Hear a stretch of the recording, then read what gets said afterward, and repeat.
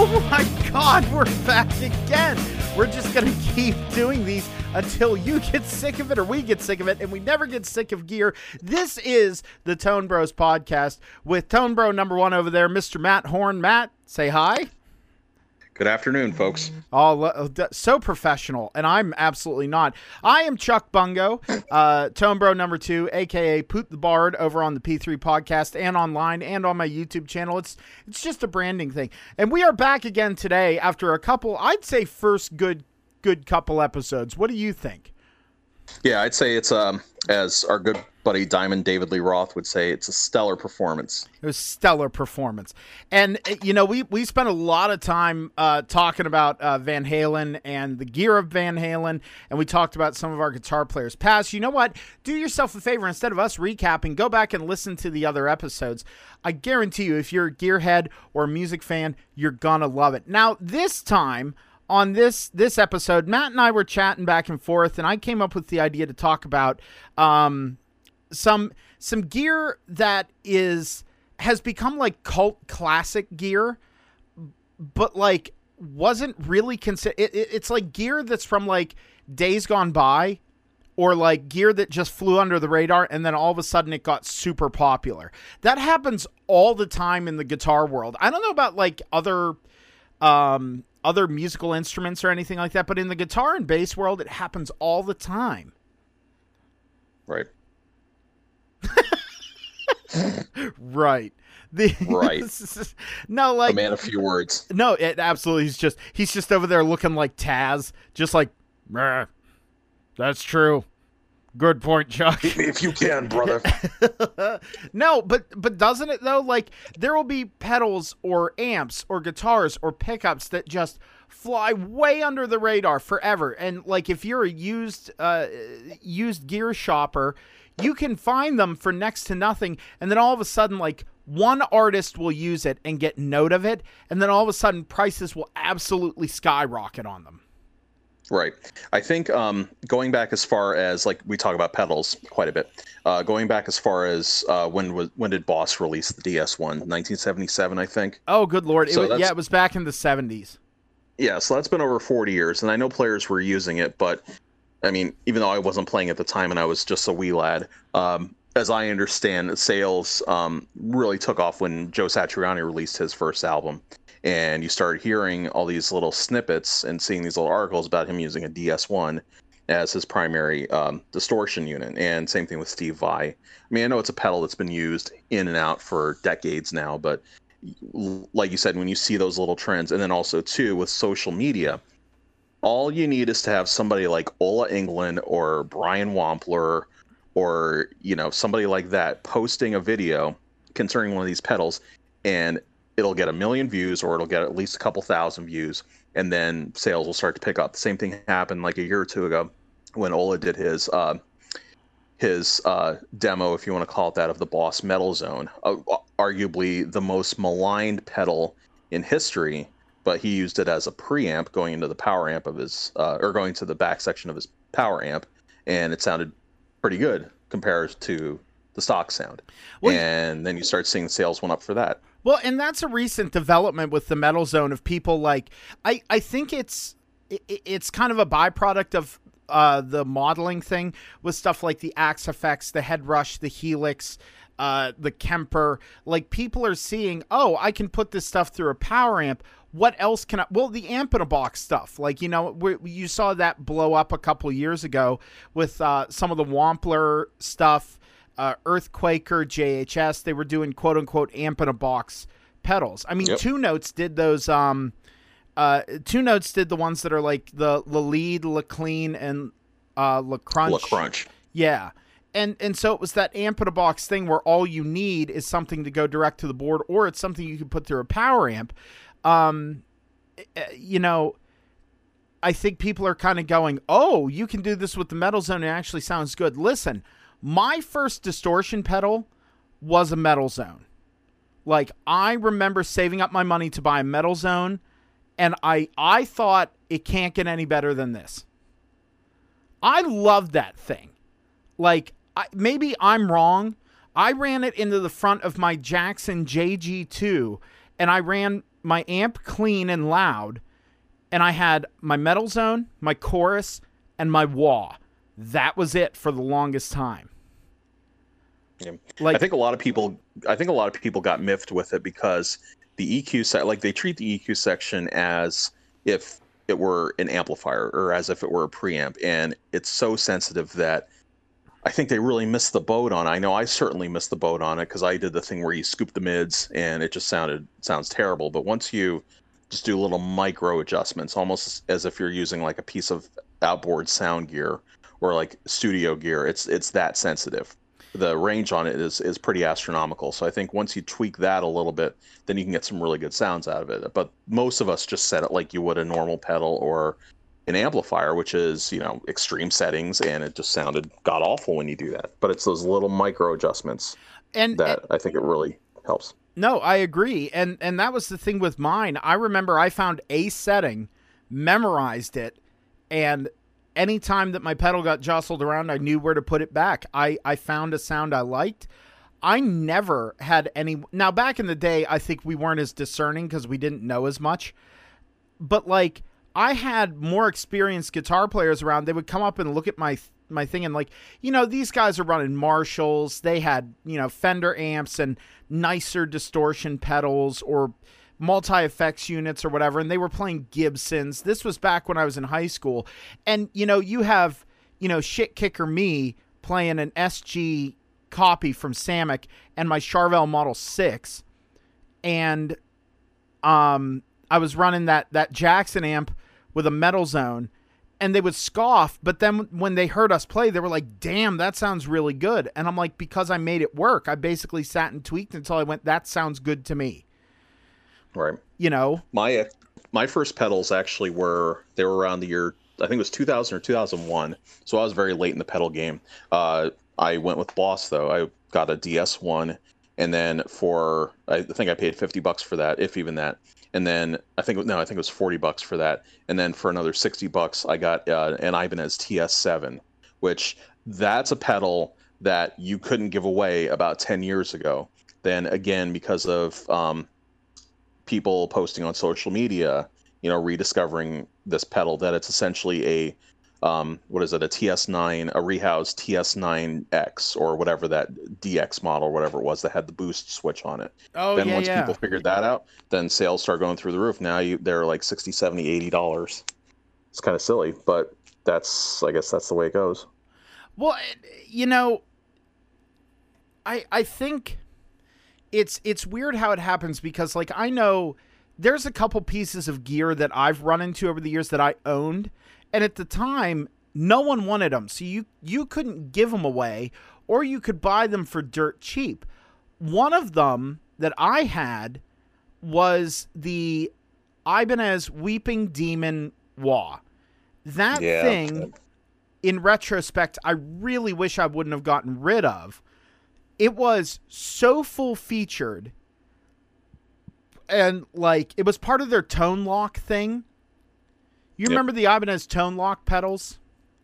Yeah, the TS7 is actually one of those. Yeah, and, like, they were supposed to be cheaper pedals, but every single one that I ever goofed around with, I thought sounded great, and they were literally a dime a dozen. But the Weeping Demon, I picked up at a local music store for, I think, $30. It was used. Wow. And they were just like, no one wants these. And I took it because at the time I couldn't afford a Morley, and I wanted that. I didn't want to have to click on and off a wah. Right. So that one, the cool thing with it was you could set it so it was spring loaded and it would turn on and off automatically. And it had a knob to set the like how quickly it shuts off. So you could have it be immediate as soon as the heel goes down, or you could set it, I think, up to 300 milliseconds. Like, It was crazy. And then it had EQ options, or you could turn the spring off and have it be in stomp mode, where you stomp on it, then the pedal, activates. The wah is always on, and then you have to turn it off. It was actually, and it was built out of metal. Like it was, it was a tank. And I got rid of it. I think I gave it to someone because I just wasn't vibing with it, because at the time I was on the crybaby kick. Like I was like, crybabies are the way to go. And now I went looking for one because I'm like, oh man, it'd be kind of nice to have one of those again. I haven't checked, and I'll actually go on Reverb and look right now. But like, the last time I checked, they were like $150, $175 used. And I was shocked. Like, why? Yeah. The DoD pedals, which we've talked about time in and time out, the DoD pedals, they're another anomaly. I remember reading Guitar World magazines in, I'm going to say maybe 96, 95, 96. And they had this line of pedals. I remember one of them, I wanted it in the worst way. It was called the Buzz Box. I don't know if you remember that at all. Oh, my God, yeah. Like black and white or black and yellow stripes on it. They call it, it was they call them the Lamb series. Yes. Yeah. From that JHS video. Yeah. But yeah, I wanted one of those because it was supposedly, like they said, it sounded like a fuzz box. And I'm thinking fuzz box like Jimi Hendrix. Well, then you come to find out a couple years later that, now correct me if I'm wrong, but was that not basically their attempt at creating King Buzzo's sound from the Melvins? Yes. In a pedal? Yes, that's what it was supposed to be. It's almost like a tripped out Octavia. Yeah. Or Proctavia, I guess you want to call it. Yeah. Like. But, you know, they went, I remember seeing them for $39.99, $49.99. Now they're $150, $180. Same thing with the Meat Box, which is like another octave fuzz. Those are like $200 a pop now, or at least the last time I checked Reverb, they were astronomical. Well, and it's insane how that happens. Now I'm checking Reverb right now for the Weeping Demon.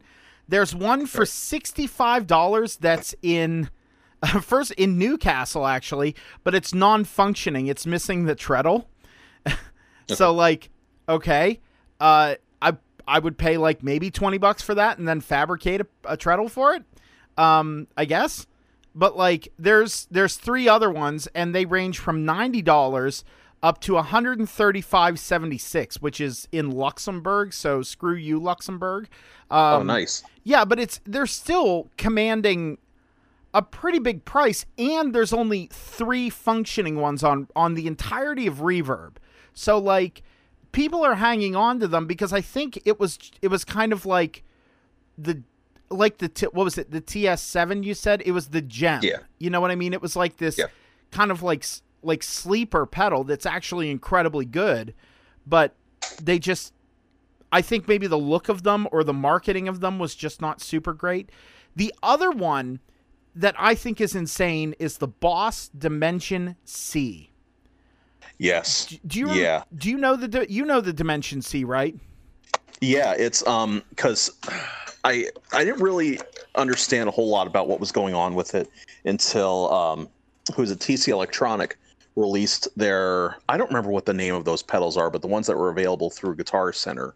There were those all analog, like dirt cheap pedals for $50, and they were talking about this Dimension pedal, and they said it's based on this Boss Dimension. What was it? I don't remember. Dimension C. Yeah, the Dimension C, which is in turn based off of the Roland multi-voice processor that, like, I don't know if Eddie was using one, but I think like I saw Neil Schon used one. Steve Lukather might have been a part of that. But all these big name guys were using this Roland gear, and this was effectively the pedal, or this was effectively the sound in the pedal. Yeah. And I know because they made it for basically a minute, and then on the used market, well, same thing with the heavy metal pedal. You know, that was available for about a minute, and then in the 90s when they discontinued it, you started hearing about all these bands from Scandinavian nations who were creating this terrifying sound with that pedal cranked all the way up. Now they're, in vintage form or in mint form, they are like $200. On a side note, I just kind of went on Reverb a second ago, and I pulled up the Buzz Box.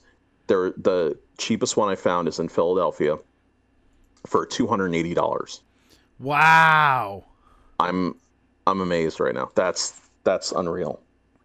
Now, like, but yeah, Sorry, the Dimension C you were talking about. Yeah, so the Dimension C, like, basically what it was for people out there who don't know, it was a Boss chorus pedal, and instead of having knobs like the CH1 or any of the iterations of their chorus, the Dimension C was supposed to give that studio tri-chorus kind of thing. You could get, I remember finding the Dimension C when I found out about it, and I was like, wow, that's not really flexible. It basically had 4 buttons on it, and they were tall buttons, and you would basically, it went from subtle to more to more to more. You basically click through them, and you could only have one on at a time. And it was supposed to emulate that tri-chorus, like 80s, you know, was it album rock kind of sound, you know, the Lukather studio guitarist thing. Yeah, like the AOR thing, yeah. And by all accounts, the reason it wasn't successful is because you couldn't tweak it. It was just you had 4 options, and if you didn't like them, you were out the money you paid for the thing. And they didn't make, like you said, they didn't make them very long. So you could buy them, I mean, for about the same price as a new Boss pedal. Like, I mean, they were rare, so, you know, they commanded, like, new Boss pedal prices. But apparently they were also a little finicky as well. So... Right. Like, they just were a little more inconsistent. Not that they were bad, but functionality-wise. And you could get them for, I remember seeing them $70, $80, you know, around there. Then, whenever Dream Theater went on the, I think, a Dramatic Turn of Events album tour, Petrucci was showing off his doing a rig rundown. And in, like, Guitar World, they had a rundown of his, like, rig and everything like that. Right. And he showed in there, he's like, yeah, I'm trying out some other stuff. He, like, had some overdrives in his rack. Like, he had a rack, you know, his pedal rack in there instead of doing rack effects and stuff. And he was like, yeah, right. I'm trying out this Boss Dimension C chorus for my chorus sounds. And it sounds really great, and it's this. Then all of a sudden, the prices of those pedals, the old ones, absolutely skyrocketed.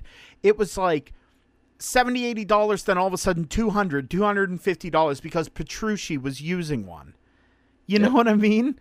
Like, well, and they also made a Wazacraft version of that. So really, you would think the originals would have started diminishing in value, diminishing in value, but the prices would have gone down. No, they've even climbed even higher than that. Well, the Wazacraft one I think was new last year, and right already, like, I mean, I'm looking on here. Let me see used. The cheapest one that I'm seeing right now is $170 for the Wazacraft one. Okay. Yeah, which let me see if I can find the vintage one. Because I'll bet you, well, see, here's the problem, dude. Like, you'd think, like, oh, well, the old ones are going to diminish in value. No way. Because people go, well, if they're going to reissue this, then I might as well, you know, my old one, the original one, must be worth an arm and a leg. Right. You know, like right now, the cheapest Dimension C, like vintage Dimension C that I see is... right now on the first page, $195. Wow. Yeah. Like, I mean, I get it. And that's the thing. That's not me sitting here going, wah, I can't afford this gear. It's just, it kind of blows my mind how one person can influence this, like, market so drastically. Now, to be fair, it's John Petrucci. If it was some guy from, like, Fugazi or whatever, it probably wouldn't have as much of a bump. But because it was Petrucci... You never know because the audience is fickle. I mean, no offense, but the audience can be very fickle at times. You know, what's hot for 1 minute. A lot of people poo-poo stuff, kind of like you mentioned, and then all of a sudden somebody else comes along and says, oh, I happen to really like that. Somebody who's highly influential, and boom, there you go. Now you've increased the value of it by 400%. Well, and it's even stuff like, then you run into stuff that's expensive because it's rare. Like, again, and I know we talk about Boss so much, like we've been talking so much about Boss, but they have so many pedals that they've made and it's crazy. Like, yeah, Boss is like has the most sold pedal in the DS1, but or in that ad they had a couple years ago, the orange one. You know what I mean? Like with this, there's one, and I want you to tell me what Boss pedal I'm thinking of, that just because it's rare, it's expensive. Okay. Take a guess. Just because it's rare? Oh, probably the Slow Gear comes to mind. Bingo. That is the money. You had it right on the head, the Boss Slow Gear. The cheapest one I see on Reverb right now is $375. That's obscene. For a pedal that really, arguably, and I'm sure I'll make some people mad with this statement, arguably is not super useful. No, it does volume swell. Yeah. And that's really cool. But that's it. It even says in the overview, the Boss SG-1 Slow Gear is one of the rarest Boss pedals and was produced in Japan. They were only produced in Japan, which I think adds to the mystique of it as well. Right. Boss never made an Indonesian one or whatever other Chinese one. It says the effect replicates the sound of a guitarist rolling their volume knob to give somewhat of a tremolo-like sound, but with a dynamic all its own. Sure, it's unique, but how many people, aside from collectors, are going to buy this to take it out and gig it? At the price, the highest one I see is $646. Now, that's over in Japan. Oh, God. No, wait, no. Correction. In Paris, France, $739. Oh, man. For a Slow Gear pedal. I understand if you're a collector, like if you are a collector of Boss pedals or a pedal collector to the level of a guy like Josh from JHS, I understand paying that money for a really nice one in good shape. But otherwise, there are plenty of Slow Gear clones out there. Oh, yeah. That's another one that TC does. I hate to keep bringing that up, but that's another company that really offers some relatively inexpensive products for what they are. But they have a pedal similar to that, something in that vein. I think it's $50 or $60 now. And it gets the same sound. I'll do the research here. Let me take a look. TC Electronic Slow Gear. Here we go. What do they call it? They call it the Crescendo. Yep. And it is right now. You can buy it brand new for just shy of $70 freaking dollars. Okay, so they went up. Yeah. Oh yeah. Like. Still. Oh, there's one used on Reverb for $35. So if you are really desperate for that Slow Gear sound, there you go. Like, I think, go ahead. I've been yammering. I'm sorry. No. It's all good. So a couple years ago, right around the time I got my DoD chorus pedal, I was looking at getting a CE2. I wanted one because I had seen that pedal show and I saw the demo they did. Love it. And I said, no, I got to have that. But I couldn't find the CE2. And then people started talking about the CE3. Like, oh, well, that seems like it's got a tone knob on it. Well, that makes a little bit more sense. And they were a lot cheaper. And then also a video not resurfaced, but there was a video that came out. People started uploading it. It was an old, I think it was called Rock School. It was some kind of an instructional video made in the UK in the mid 80s. And Gary Moore was on it and he was doing a demo. And he had an entire Boss pedal board and he had the CE3 on there and it sounded amazing. And I was like, okay, sold, gonna do it. Well, I started looking online. They were about $50-$60. Literally like 6 months later, I started seeing them for $80, $90. Now a made in Japan one, which I guess they were only made in Japan for a very brief period of time, $120. Pretty heavily used. Wow. It's just right. So now, same thing with like the old chorus ensemble, the the CE5. For a little while, they were made in Japan, and then the Taiwanese ones came out you can still get those used for $40 or $50 with the Japanese one, which is supposedly better in every form, which that remains to be seen. Still $100, $120, $150. Yeah. It's crazy. I like, and that's the thing. Like, there's one pedal that I'm trying to hunt down for myself, because right now I am borrowing, I guess I'll call him my DJ's pedal. So I started this project. I started this project with a buddy of mine I've known since I was in actually way before I was in high school. My buddy Zach, we started a little project that we're calling Black Hole Bomb. Nice. And let me actually find the there we go. Let me see if Black Hole Bomb will come up. Yep, there it is. I'm actually going to make sure that I put a link in the description for this. But we started jamming, and he does like all the DJ technical stuff. Like, he has like Roland Chaos pads, and he has a KP1. He has all this stuff. Like, he's really into that, and he's very good at it.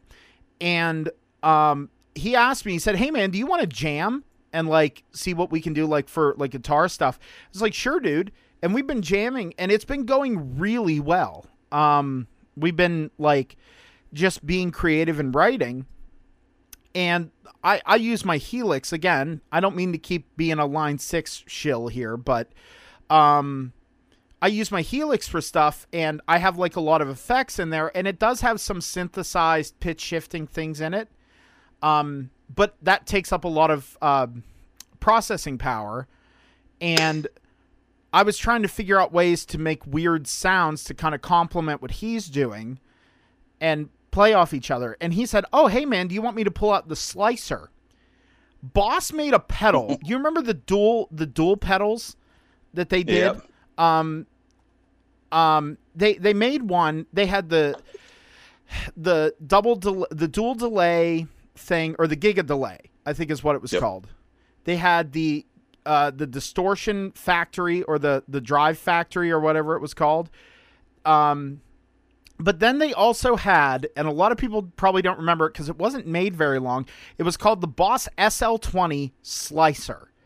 And it basically, if you don't know what a slicer is, it takes your guitar signal, or any signal you feed it, and it does rhythmic like pulses and effects to your signal.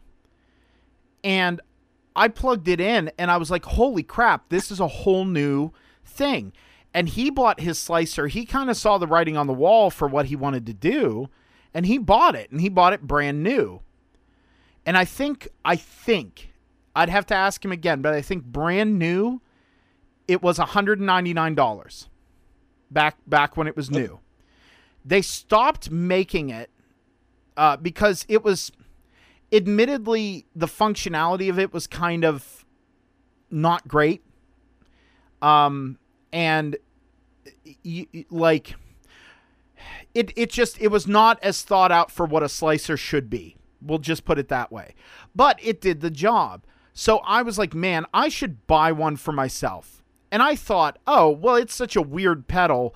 I could probably find one for $100 now. No. The cheapest one I found so far is $270. Like, yeah, I just went on Reverb just to compare prices, and yeah, $265 seems to be the going rate. And there's some that are, I mean, there's a couple. There's one that's in Russia, but fuck that. The no offense to Russia, it's just too much shipping, and yeah, it's all that stuff. Like side note, there's actually a guy, I think it's Maiznikov rack units. He's a guy in Russia. And he makes clones of famous rack units, like the Fish. Oh, wow. Like, he makes a Plexi rack. He makes the CAE 3 Plus. Like, he does these incredible reproductions of these rare rack preamps. And he's a nice dude. So do yourself a favor. Go on Facebook and look up Maiznikov. I think it's Maiznikov Amps or Ampworks. Awesome. Okay. They sound incredible, and he's a great guy. So nothing against Russia. It's just shipping from there. You know what I mean? Right. Could be expensive. But anyway, the Slicer, again, a weird pedal, and there's not a huge bump from when it was new, but there are ones that are 300, 324, 275. Like, so if you want to get into it, you better really want it. Yeah. I don't know. Yeah, Maybe, it's I'm kinda ranting weird, like, now. No. It's kind of weird. Like, when you, let me ask you a question. How much do you think the rarity overall of it affects the price? I mean, I know we all want to say that, oh, it's rare, it's a collector's item. Well, if they only made 50 of a particular product, they obviously discontinued it for a reason. Well, in certain cases, was the pedal dog shit? No. And, like, I'm not saying that the Boss pedal is like that. It makes you wonder, if something, it goes back to this article I read years ago in a Guitar Player magazine where they said, is something good just because it's vintage? And they brought up a point where they had like an old K hollow body, or it was either a K or like a Teisco or something like that, and it was horrible, but it was worth a ton of money just because it was old. So it kind of makes you wonder how much the rarity of it affects. Well, obviously it affects the value tremendously, but is it really worth it in the end? Well, and I mean, for what I'm doing, like, for example, I picked up, I'm a big wah pedal shill. That's my collecting. That's how I satisfy my gear acquisition syndrome. Right. I have a couple other things. Like, I have one of the first 2000 overrated specials. Okay. I have one of those from Way Huge. I have two of my favorite pieces. I have are the Digitech Black 13 and the Digitech The Weapon. Oh my, those are so edgy. Oh, dude, I'm gonna tell you something. Each one of them has one setting that sounds good. Yeah, I've heard that. Yeah, they said the same thing about the Clapton Crossroads pedal, that it's basically useless. Oh, they might have one setting, maybe two settings that are remotely usable. Okay, out of that artist series that Digitech did, you know what one's the most valuable? Probably the Brian May one. The Brian May Red Special wah pedal thing. Yep. They are so expensive on the used market. It's insane. Like, and the thing is, again, we've kind of drifted not off course. We're staying within the realm of like pedals that are cult classics or rarities, but like with people that use them and also collectors. I think we're kind of living in that world. And that's the thing, is that what is it about the Brian May Red Special Digitech like treadle that makes it so friggin' valuable? Yeah. Like I'm seeing here, they start at $273. Yeah. They go up as far as $350, $499, $500 for this fucking, pardon my language, but this stupid ass red pedal that probably didn't sound all that great to begin with. I'm sorry to say that. I mean, I'm sure everything sounds good to certain ears. Well, and again, that's a subjective thing that's a topic onto its own. But like, that's the thing with that pedal, is that apparently, now, and I say apparently, of all of the artist pedals, it's the best one. Okay. Like there was the Hendrix pedal too. Right. So like, I mean, Digitech is its own animal. I mean, like the old, do you remember the GP, what is it, GP 2101s? Like, I think so. Were they the floor units, or were they the rack mounted? They were the rack mount ones, and they were the ones that had like different face plates. There were different versions, and like, again, those, they're not crazy priced. Like, you can get a hold of one, and even the more rare ones, for a fairly reasonable price, but still the price that they command belies how good they sound. You know what I mean? Well, kind of going past that, do you notice that? Because I was thinking in my head about amplifiers and guitars that are kind of in that route, but I'm honestly coming up empty.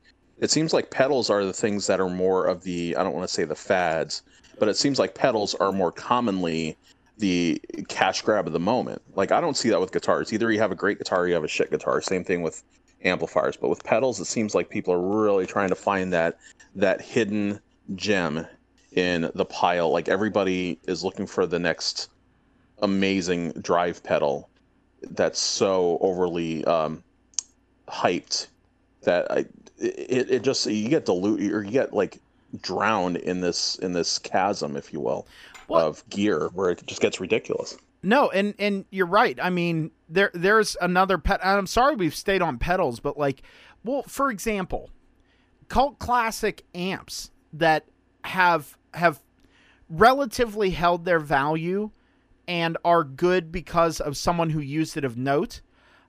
I'll throw this out there. Chuck Schuldiner of Death used a Marshall valve state. You know, what was it? The 3100, 2100, something like that. I think it was the 2100, because my valve state came out after that, because that was, as I understand, he used the one that did not have any preamp tube in it. The one that I had, which was the VS100, that they claim had a preamp tube in it. I never opened it up, or I never had anybody open it up to see if that was really the case. But I know his, at least when he was using the like he was on Leprosy album, that was just the old school valve state. But I think it was either the 21 or 8100. I'm really bad with 8100. Yeah. With these 8100. I think it was 8100. Yeah, I'm bad with remembering all these model names. You'll realize we're not super professional here. No, but like another person who used that amp was Wayne Static from Static X. Didn't he use the MGs? No, he used the MGs later, but on Wisconsin Death Trip, it was the valve state. Now there's talk that he also used a JCM 900, but I watched a YouTube video, and it was like behind the mix or behind the guitar tone, and I saw there was an episode of Static X on Wisconsin Death Trip for the song Push It. And it was the guy who produced the album, sitting there isolating guitar tracks and breaking it down. And he's like, yeah, it was this valve state. And I'm like, holy shit. Like, crazy. Like the sound of Wisconsin Death Trip and Machine are two of my favorite metal guitar tones. Like, they're I don't know what it is. Static X is one of those bands you either love or hate, but I'm getting off track. But like amp-wise, because Chuck Schuldiner used it, there's even plugins of that amp that are made. That's ridiculous. Seriously. Like, That's ridiculous. It's the quintessential death metal sound to a lot of people, aside from, like you said, the heavy metal pedal or the heavy metal pedal. Like, and there's so many clones of that pedal too that are like boutique-y clones of that pedal. And as far as guitars go, the one that jumps into my mind is the Airline guitars that Jack White used in the early days of White Stripes. Yeah, I can't. And you look at him today, and for the last couple of years, he's been using EVH, pretty much. It seems like EVH, or at least he was using Music Man, but I've seen videos of him recently playing EVH guitars, which is kind of fitting. But yeah, that's crazy. They just seem like such, I don't want to say they're junky guitars, but they seem very kitschy. They seem like they wouldn't hold their own against, any modern player guitar. Well, and again, it's subjective, because like they have a vibe to them. They absolutely do. Like, and if that's what you're going for, if you want something that's kind of lo-fi and trashy and goes, that can be a really fun vibe. And that can be, if you're looking for a specific tool, or if that's all you can afford, go for it. I mean, I'm not saying there's anything wrong with it. I'm just saying you probably used to be able to buy those Airline guitars for what? $150, $200, maybe $300. Oh, probably. And then because Jack White used that and he used the Silvertone amp, both of those things just skyrocketed. $1,000, $1,200, up. So to go along with that, my kids, maybe like a year or so ago, they saw a video that I was watching, or I don't even remember if I was watching. It might have been, it might have just come up on my feed, but it was an Agafish video where he was playing one of those Hello Kitty Squires. Oh, yeah. and they both want Hello Kitty. They both, one wants the pink and the other wants the black Hello Kitty. I just went on Reverb because I knew the prices were going up. Good luck. But I just went on Reverb to see how much a pink one is. $550. Oh yeah. They were $1.99. Yeah. I think back when they first came out. Oh yeah. Give or take. Oh dude. Because people realize that at its core, it's just an awesome stripped down guitar. It's a good mod platform. Right. Like, and Agafish proved that. Like, yeah, like you take the pickguard off of that, you essentially have a Frankenstein.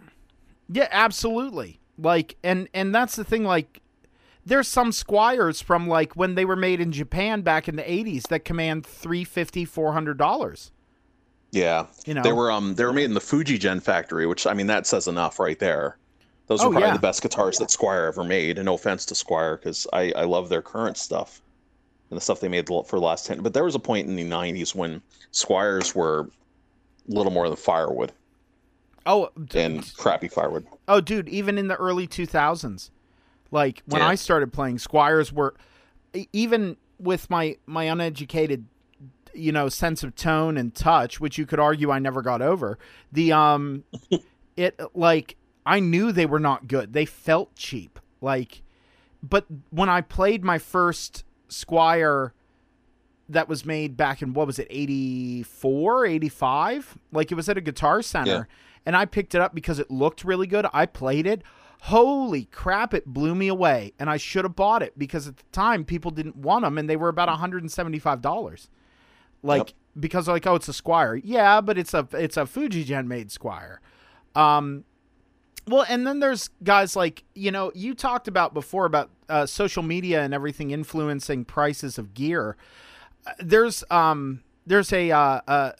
composer and studio guitar player and everything named Mike Nielsen, and he does his channel. It's Big Hairy Guitars.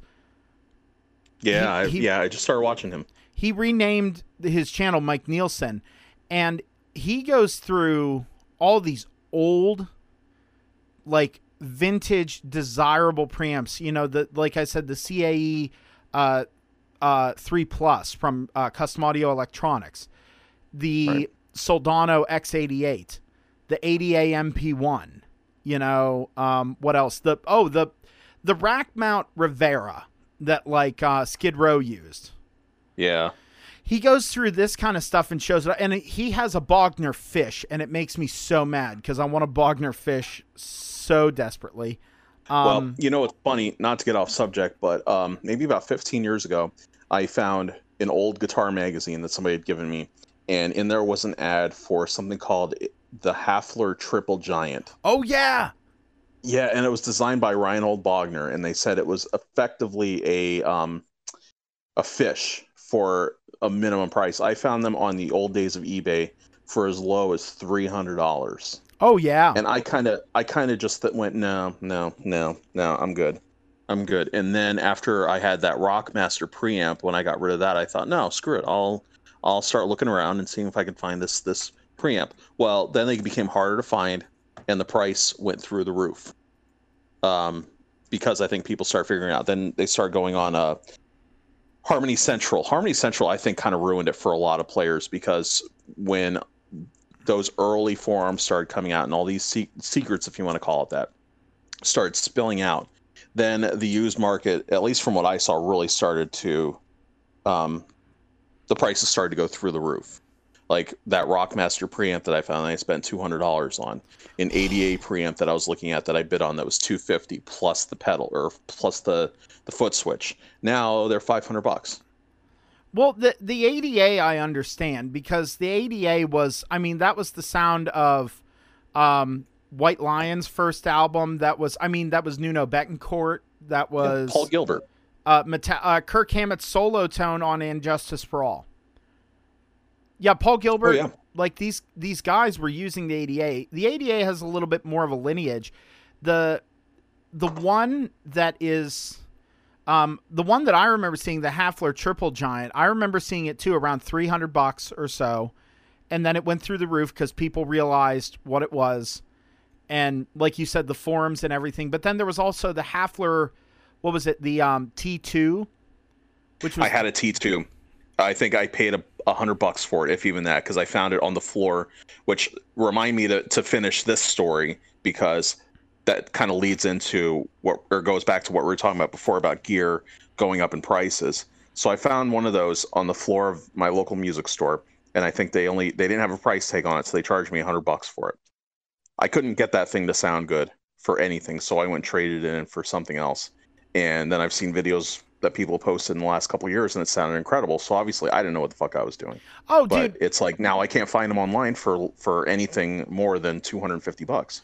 well, the first time that I ever plugged into a Mark IV, I didn't understand how to operate a Mark IV. Right. I was treating it like every other amp, and that's not how you do it. That's not the Mesa thing. Mesas are their own vibe. Like, right.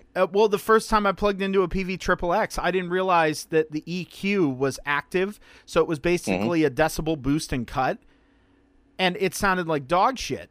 And once I learned how these things work, then they sounded better. And I have, in my shame, bought and sold 3 Triple X's now. Like, I'm just, because I find a good deal on it, and then I want it, and then I don't use it, so I sell it, and then I get all dewy-eyed for it, and then I get another one, and then,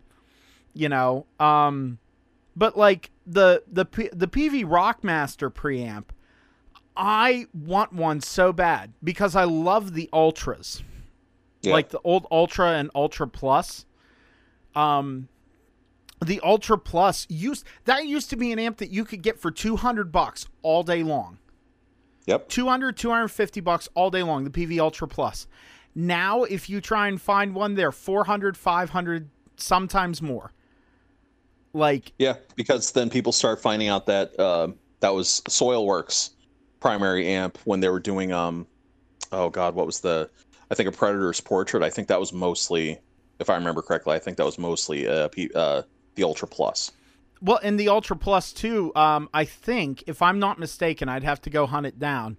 Pretty sure on Bucket Headland 2, that was his primary tone. Probably. Yeah, like I mean, yeah, these are crazy expensive. I'm seeing $400. Well, I mean, it's not crazy, but like again, I go. Well, I guess it's compared to where they were before. Yeah, like. And I mean, the one, like, there are some amps, too, that you go, well, okay, recently, Mike Nielsen did a video on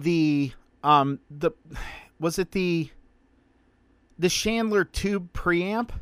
Not Chandler, TubeWorks.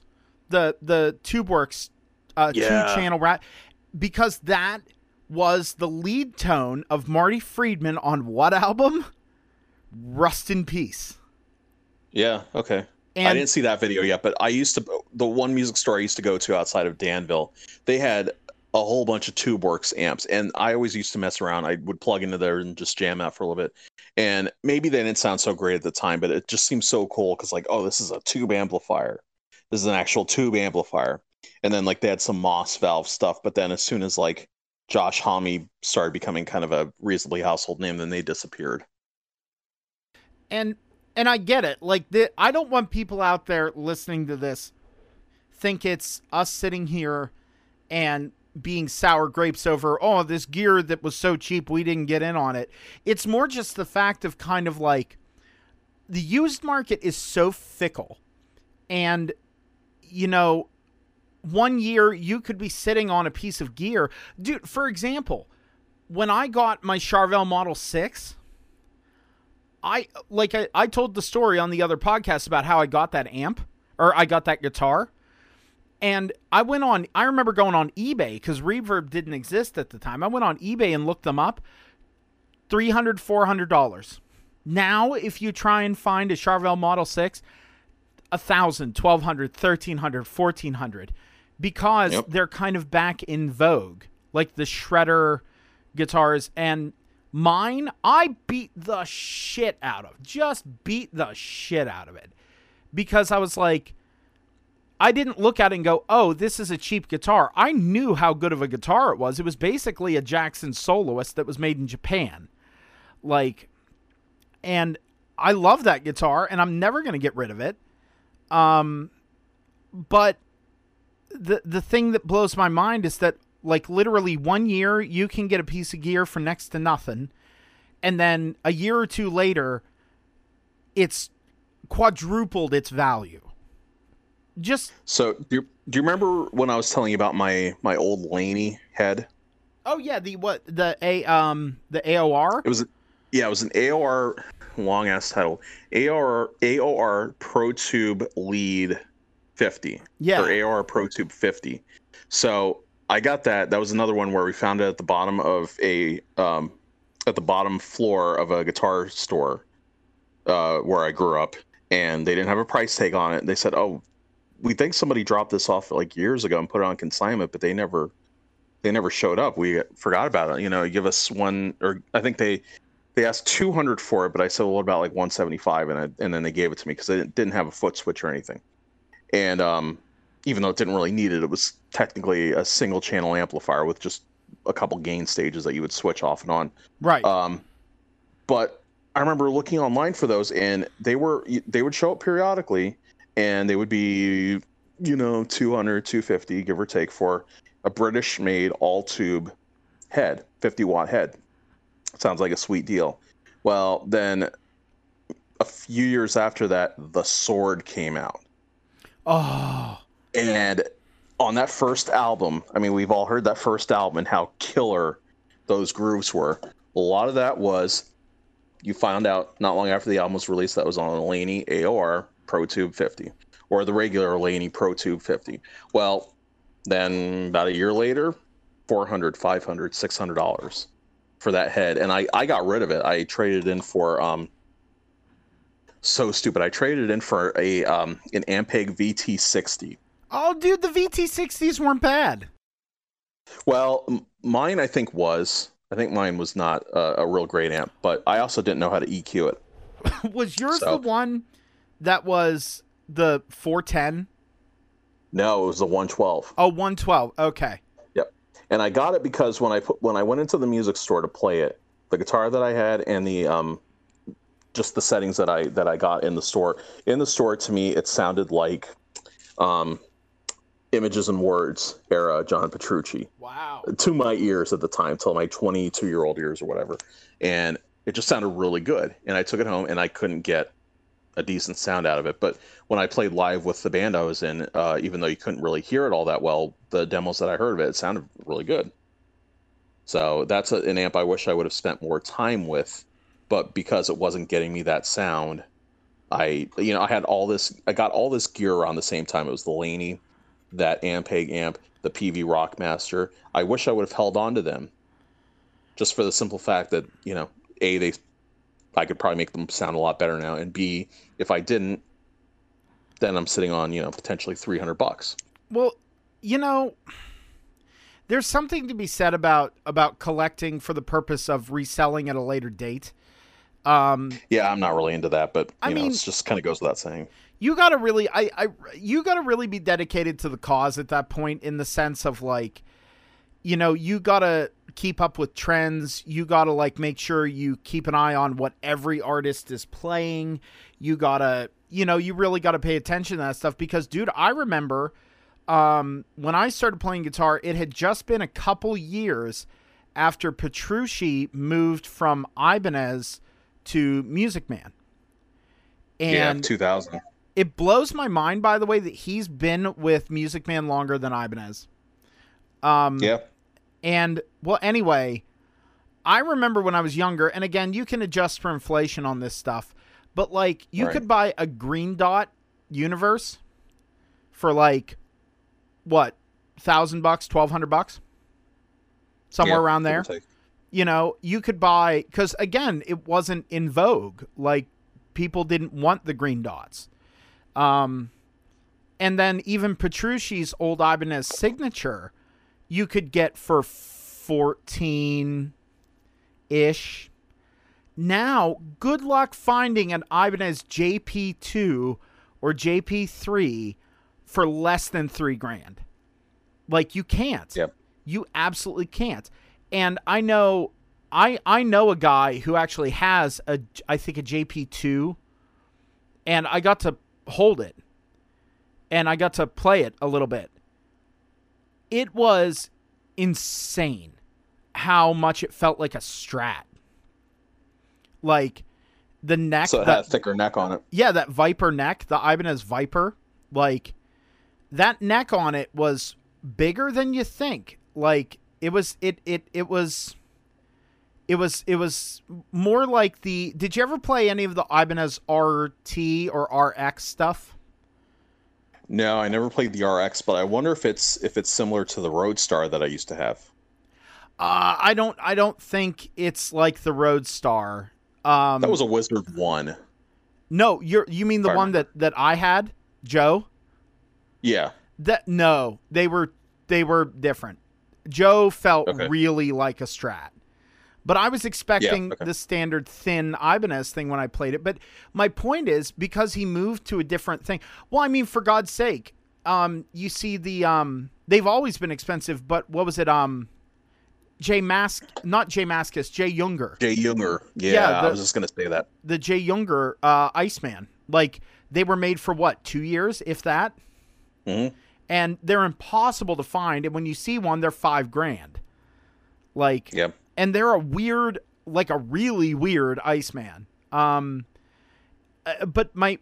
we're kind of getting off track, but it's just weird how that works because, you know, there are so many of something. Well, I mean, even right now, we mentioned before, right now, you see some people trying to sell script and block letter 5150s for $3,000.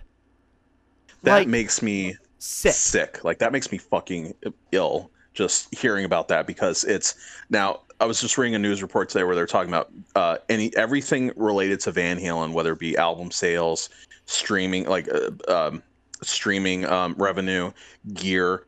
It's gone up 6,000%. Oh yeah.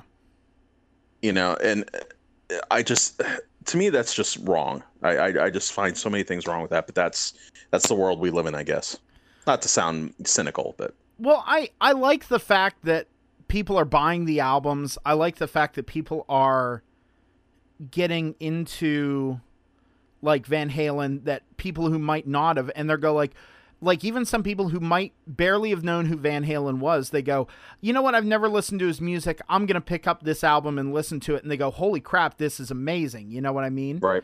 Like, I've been watching a lot of reaction videos of people who have never heard Van Halen in the last 3 weeks. They've gone back and they've listened to their entire catalog, and some of them are generally moved by it. I went through a similar thing, like a couple days after he passed, which was a few days before my grandmother passed, to kind of get out of the depression, if you want to call it that. I went back and started listening to their old albums, and in one afternoon, I knocked out Van Halen's 1, 2, Women and Children First, and Fair Warning, back to back. And I'm like, this is amazing. Now I'm getting off track, but it's great to see that part. I just don't like the fact that now people are gouging. They're banking on the nostalgia. They're banking on the memory by, increasing the prices tenfold, 20-fold, 60-fold. Yeah, like it's disgusting, and I'm glad to see there's a huge contingency and the majority of people who are used shoppers kind of speaking out against it. They're like, "What are you doing?" Right. Like, and if you really, really want that 5150 sound, either buy the Fender 5150, the EVH 5153, any iteration of it, or you know what? Go pick up a USA-made 6505. Like, the newer ones are not made in America anymore, but you could still find a 6505 for a screaming deal. Like, if you really want that amp and you want that vibe, do it. But like, even a 6505 mini, you can get one for $350. I've seen them go for. Exactly. Like, anyway, we're getting off track. But my point is. Right. It's weird how the used market shifts around like this. Like, I mean, dude, I'll go on Reverb sometimes, maybe after having a beverage or two, and do some shopping. And like I said, I collect wah pedals, and it's kind of weird. Like, because I'm a big Morley fan. I like Morley wahs. The functionality, the tone, I just like them. That's my preference. Right. I also like pretty much all wahs. But like, for example, you can get a bad horsey, like one that's in gigged shape for like $50. You know what I mean? You can pick one up for dirt cheap. You can get a bad horsey too for around the same price. The Mark Tremonti's command a little bit more, but you can, if you do enough searching, you can find a Mark Tremonti Powerwah for like $60, $70. The one that kind of surprises me is the DJ, and honestly, it's probably my favorite wah I own right now, is the DJ Ashba Skeleton wah. Yeah. That wah is the best crybaby you'll ever own. Like, well, I think it comes with that name too, because I know a lot of people, like, not to get off subject, but I know a lot of people that I associated with back in my early days of playing, when the Tom DeLonge Strat started coming out. People were like, "Oh, I'll never play that guitar. I'll never play that guitar." Well, it's well, at least the standard version was, like, the Fender version was a Mexican-made super Strat with a humbucker in the bridge. And it played great. They played phenomenally. People just didn't want to buy it because of the association. Yeah. Well, they didn't last a whole heck of a lot of time, but now they're worth incredible amounts. The Squier version's worth $400 easily. Oh yeah, and it just kind of makes me think. Well, then even the Gibson, when he had his Gibson, his CS335, those are crazy expensive. Yeah, fuck that thing. I'm sorry. Oh no, even the dude, I loved it. I got to play one time, and it made me.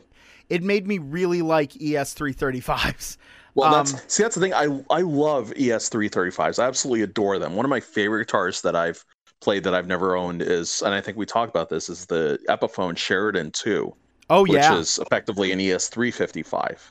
And those are, I love 335s, but I don't, to me, it's like, that's a purist guitar, and maybe it's a little bit of snobbery. But anytime people hot rod them, I'm like, no thanks. You need to try my 335 Pro I have. Oh, my okay. my Epiphone. You need to try it. You need to try I played that the 339 a couple of years ago. I love that too. Oh, they're too small. They're too small. The 339s are too little. Well, I'm a little guy. Well, that's true. You're smaller than I. I'm a big dude. So when I wear I'm a wee one. When certain guitars that I play, they look like toys on me. That's why I like a bigger guitar. But anyway, you mentioned the Tom DeLonge Strat. I remember I had my Samick, and I was all high on my hog because I was the first one on my block tone and electric guitar. And right. I thought it was great. I was like, man, this plays great. This is awesome. Well, my friend got the Tom DeLonge Strat for his birthday.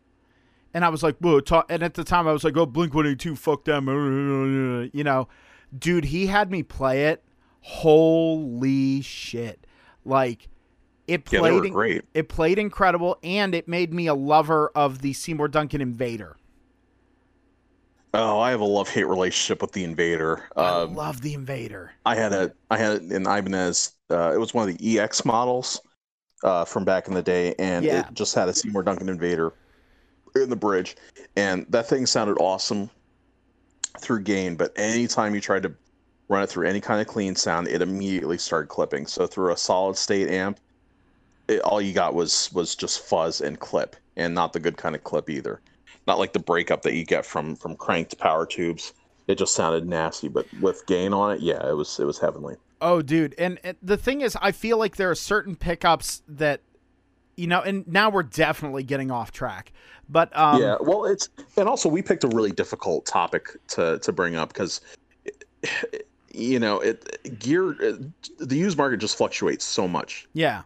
It's really hard to pinpoint. I think pedals were much easier to pinpoint because they're a much less risky acquisition.